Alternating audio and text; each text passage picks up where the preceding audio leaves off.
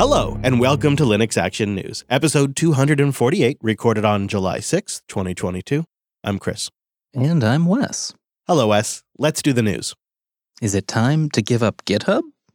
The Software Freedom Conservancy seems to think so, and has launched the Give Up GitHub campaign. Writing on their blog, quote, "Those who forget history often inadvertently repeat it." Some of us recall that 21 years ago, the most popular code hosting site, a fully free and open source site called SourceForge, proprietarized all their code, never to make it FOSS again. They go on to write that they're concerned about the size that GitHub has gotten. And now they say GitHub has succeeded at convincing all of us to, quote, promote and even aid in the creation of a proprietary system that exploits FOSS. They go on to say, quote, "GitHub profits primarily from those who wish to use GitHub tools for in-house proprietary software development. Yet GitHub comes out again and again, seeming like a good actor, because they point to their largesse in providing services to so many FOSS endeavors. But we've learned from the many gratis offerings in big tech, if you aren't the customer, you're the product." I mean, they're really coming in hot. They're really using everything they've got full spread here, and they say that FOSS developers have been for too long the proverbial frog that is slowly boiling in the water, and they acknowledge that giving up GitHub will require work and sacrifice, but a strong stance must be taken. As such, the Conservancy is ending all of their uses of GitHub, they write, and they've also announced a long-term plan to assist FOSS projects to migrate away from GitHub. The Conservancy has also set up giveupgithub.org, and the number one reason they list on that page is Copilot being a for-profit product.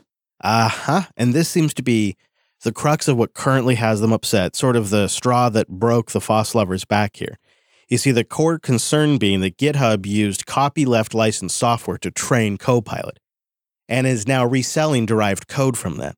And many of these free software licenses specifically have provisions for derived works. And this is an issue that we've been tracking really closely on recent episodes of Coder Radio. There are also an additional 5 reasons listed on the site that range from Microsoft's contract work with ICE, general concerns of SourceForge-style failures, and ultimately, GitHub's ownership by Microsoft. I mean, it's hard to disagree with almost all their points, and even the ones I kind of disagree with, I can understand where they're coming from on this. So I want to make that clear. But yet, still, I can't help but feel like this is just yelling into the wind.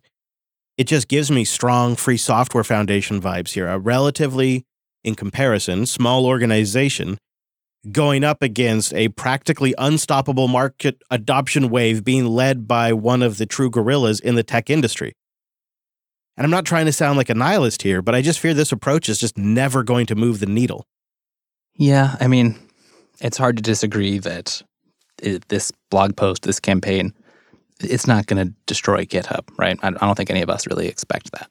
But at the same time, I mean, I think it's important to think about, and I would be disappointed if the Conservancy wasn't saying these things, because even if it's not going to change the behavior like we might hope, I think it's still valuable to be said. Because it's worth reflecting on what we get from GitHub, which it's very valuable. I mean, it's done a lot of good for open source and FOSS projects. It's been a point of collaboration. It's provided free resources to folks making software for the world. But there's also been a lot of disappointments, I think, especially with some of the Copilot issues lately, the lack of response from Microsoft or GitHub, or seeming any willingness or interest in engaging with the community's concerns here. And then you compare that to some of the behavior from, say, Amazon or others in the space, which we may not love, definitely, but seem to at least be doing a better job here. It's worth having high standards considering how much influence and money GitHub and Microsoft have. And at the end of the day, a lot of the stuff we rely on is backed by Git. And so even if we may not want to consider moving, we at least still have the option. Well, we've been saying it for years now. For RISC-V to really take off with the consumer, it's going to need some developers. And to reach that average developer, we're going to need a compelling system. Maybe even a RISC-V-based laptop. Something that lets a developer build and test RISC-V apps at home and then ship them wherever they might need to go. Well, a form is now opened up where you can register your interest in the Roma laptop, which is being called the industry's first native RISC-V development laptop, which is going to be built in Shenzhen, China by two companies, Deep Computing and Excalibyte. As for the specs, at least at this stage, the Roma laptop will come with a quad-core RISC-V processor, a GPU and NPU accelerator for video and AI workloads, up to 16 gigs of LPDDR4 or LPDDR4X memory, and up to 256 gigs of storage. The estimated shipping date is sometime in September. However, that's assuming the laptop CPUs become available in time. I'm going to admit, there's some red flaggies here already. Number one, kind of shooting for a September shipping date when you don't even know when the CPUs are going to be quite finished. Red flag-ish when it comes to this kind of stuff. Also calling what essentially seems to be a form that gets you on a mailing list a pre-order. Red flag-ish. But what is a solid red flag on the field for me is they've had to work in a whole NFT angle to this laptop. And not only does that feel unnecessary, but it seems to me like it taints something that was pretty critical to the adoption of RISC-V in the overall ecosystem.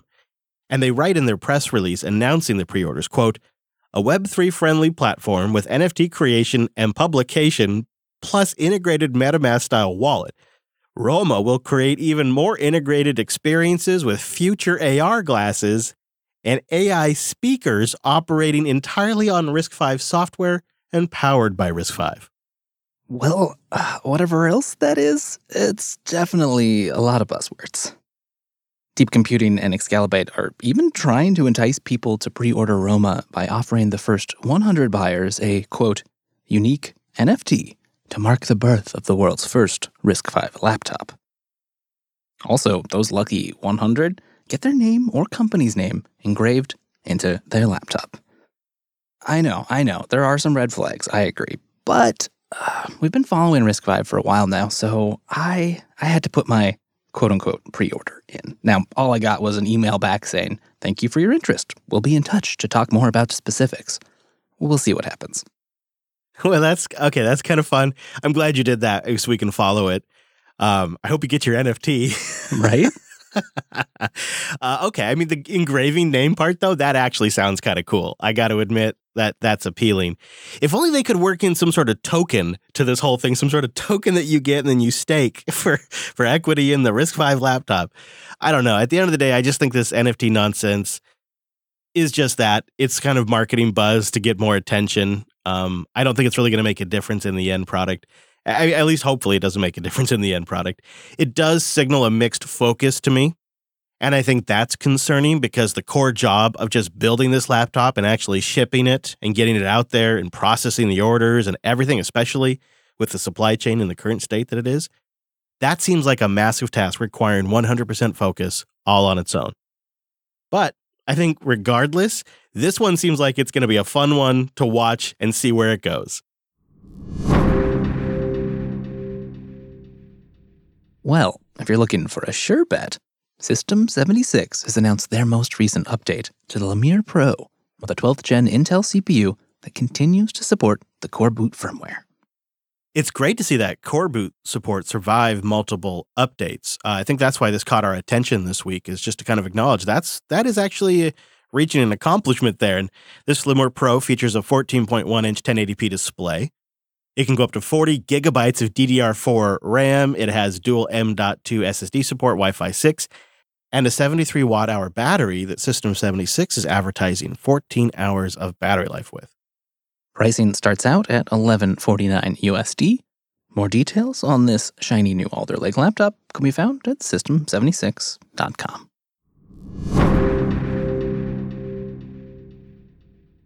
Well, the story I'm personally most excited about this week is maybe only tempered by just how frustrating it's taken this long for this conversation to finally happen.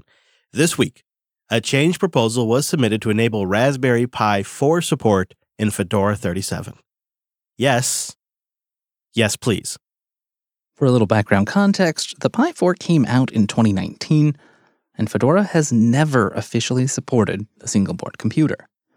But it seems the situation might be changing, thanks to some recent upstream work finally coming together.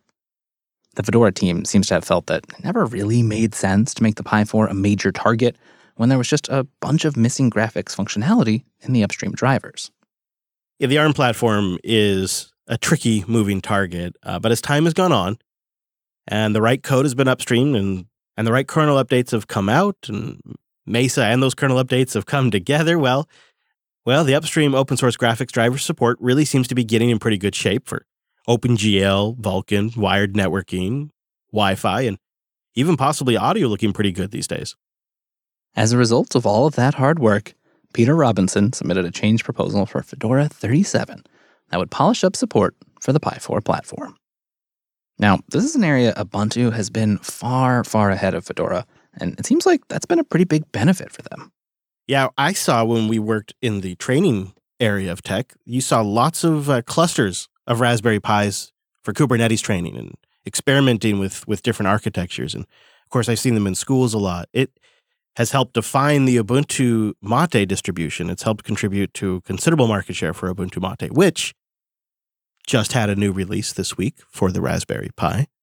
You know, on the whole, Fedora 37 itself as a release is shaping up to be a barn burner. I mean, we could have made all of Linux Action News about this release of Fedora that's in the works right now. So we'll have some additional links in the show notes if you're interested.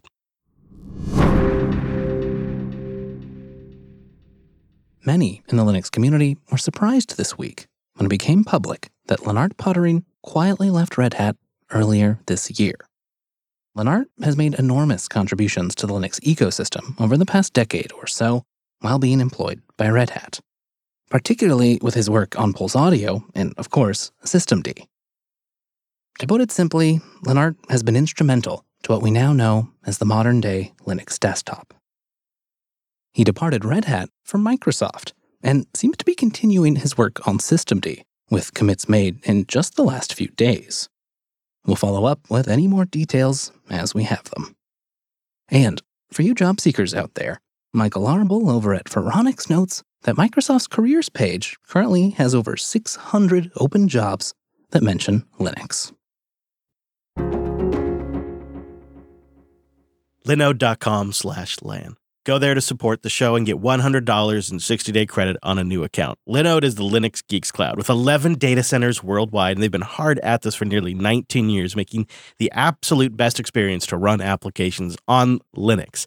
And they are so fast. I was just having a chat in the Matrix chat room today. People have been testing infrastructure for video hosting, and they tried the major hyperscalers, and they tried Linode. And Linode is just screaming fast. And I think part of it is because they are their own ISP. And they support things like NVMe disks if you want super fast IOPS. They've got AMD EPYC processors if you want to go that route. And they're always adding new features.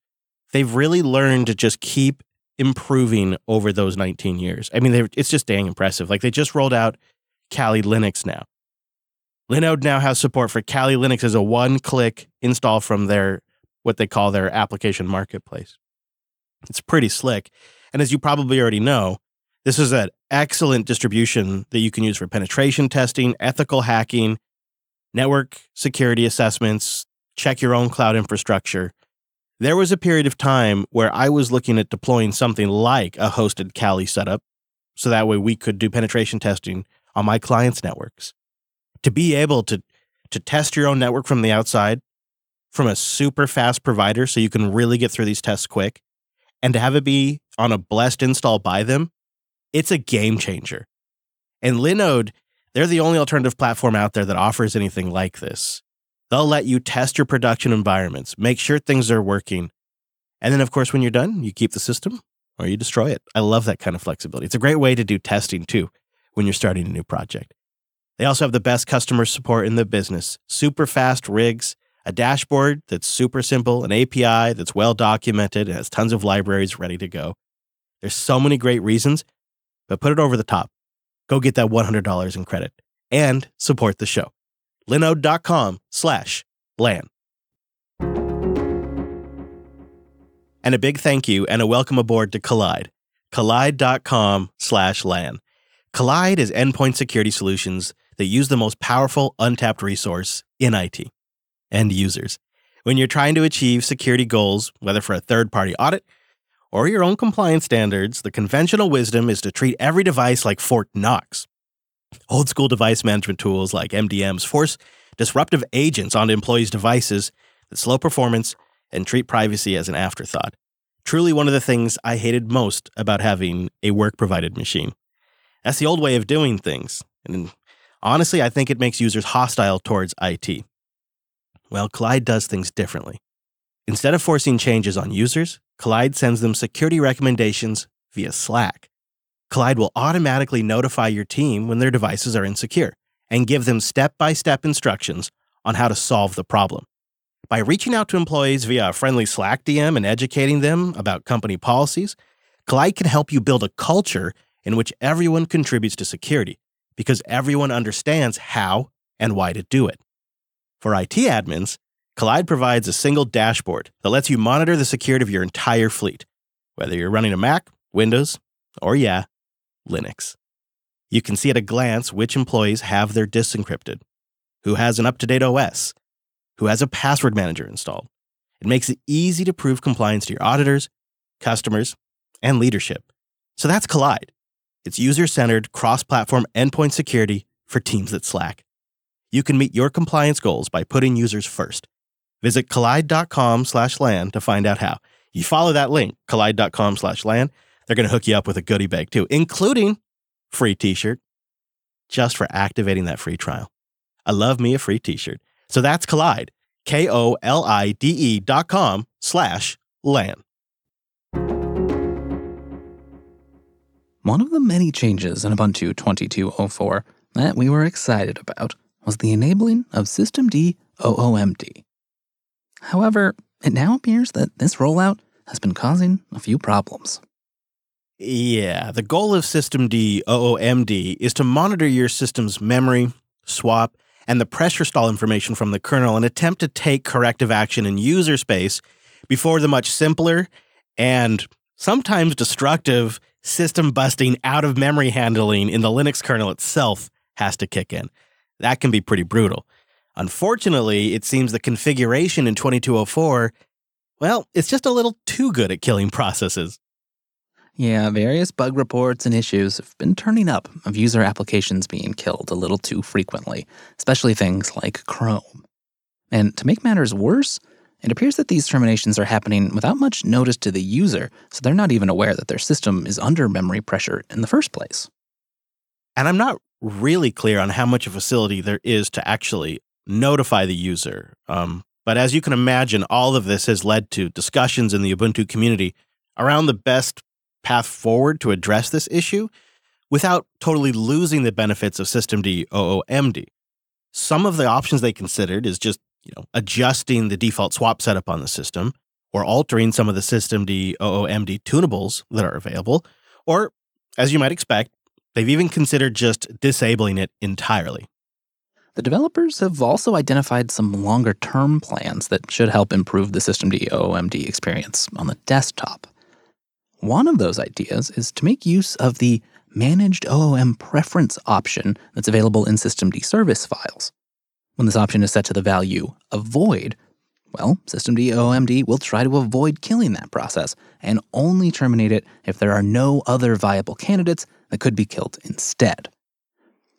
Now, the hang-up here is that in its current form, the Managed OOM Preference is only honored for C groups and processes owned by root, which isn't often the case for many applications and services that we use on the desktop. Yeah, and of course, it's the desktop realm where this is an issue right now. Now, a Canonical developer has opened up a early pull request upstream to systemd to make this work for all users in all C groups. But while that will be good work, it's going to be a while before that trickles downstream to end users, and there's users of 22.04 today that are having this problem. So for now, Ubuntu developers have opted to simply tweak the configuration of systemd OOMD via an update to no longer kill processes based on swap usage. It will, however, still rely on the pressure stall information from the kernel.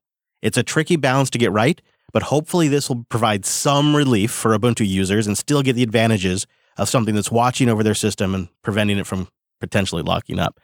We'll keep an eye on how all of this goes, including the upstream development that Canonical's developer has submitted, and we'll let you know how it goes. We'll keep an eye on where all of this goes, including Canonical's upstream efforts, and keep you posted, so don't miss a single episode of Linux Action News. Be sure you go to linuxactionnews.com/subscribe for all the ways to get new episodes. And linuxactionnews.com/contact for ways to keep in touch.